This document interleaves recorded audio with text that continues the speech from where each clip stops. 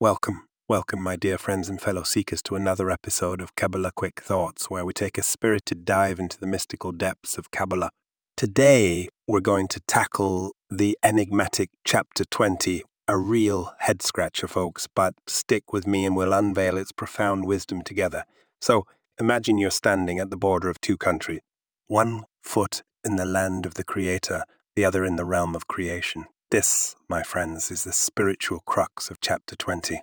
It's like a cosmic border crossing where the divine energy of Hashem, that's God for those new to our tribe, straddles the line between creator and creation. It's a tantalizing dance, a divine tango, if you will. Now hold on to your seats because things are about to get a bit steamy. We're talking about the celestial love story of Zoe and Nukva.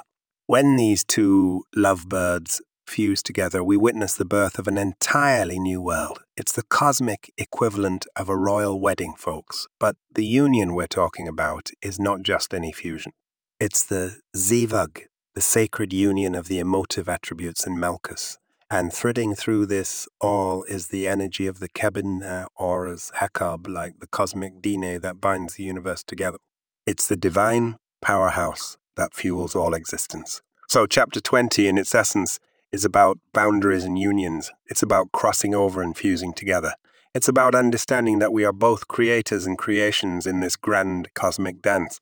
Well, folks, that's a wrap for today. As always, keep questioning, keep seeking, and remember, the answers are always within. Tune in next time for more Kabbalah Quick Thoughts.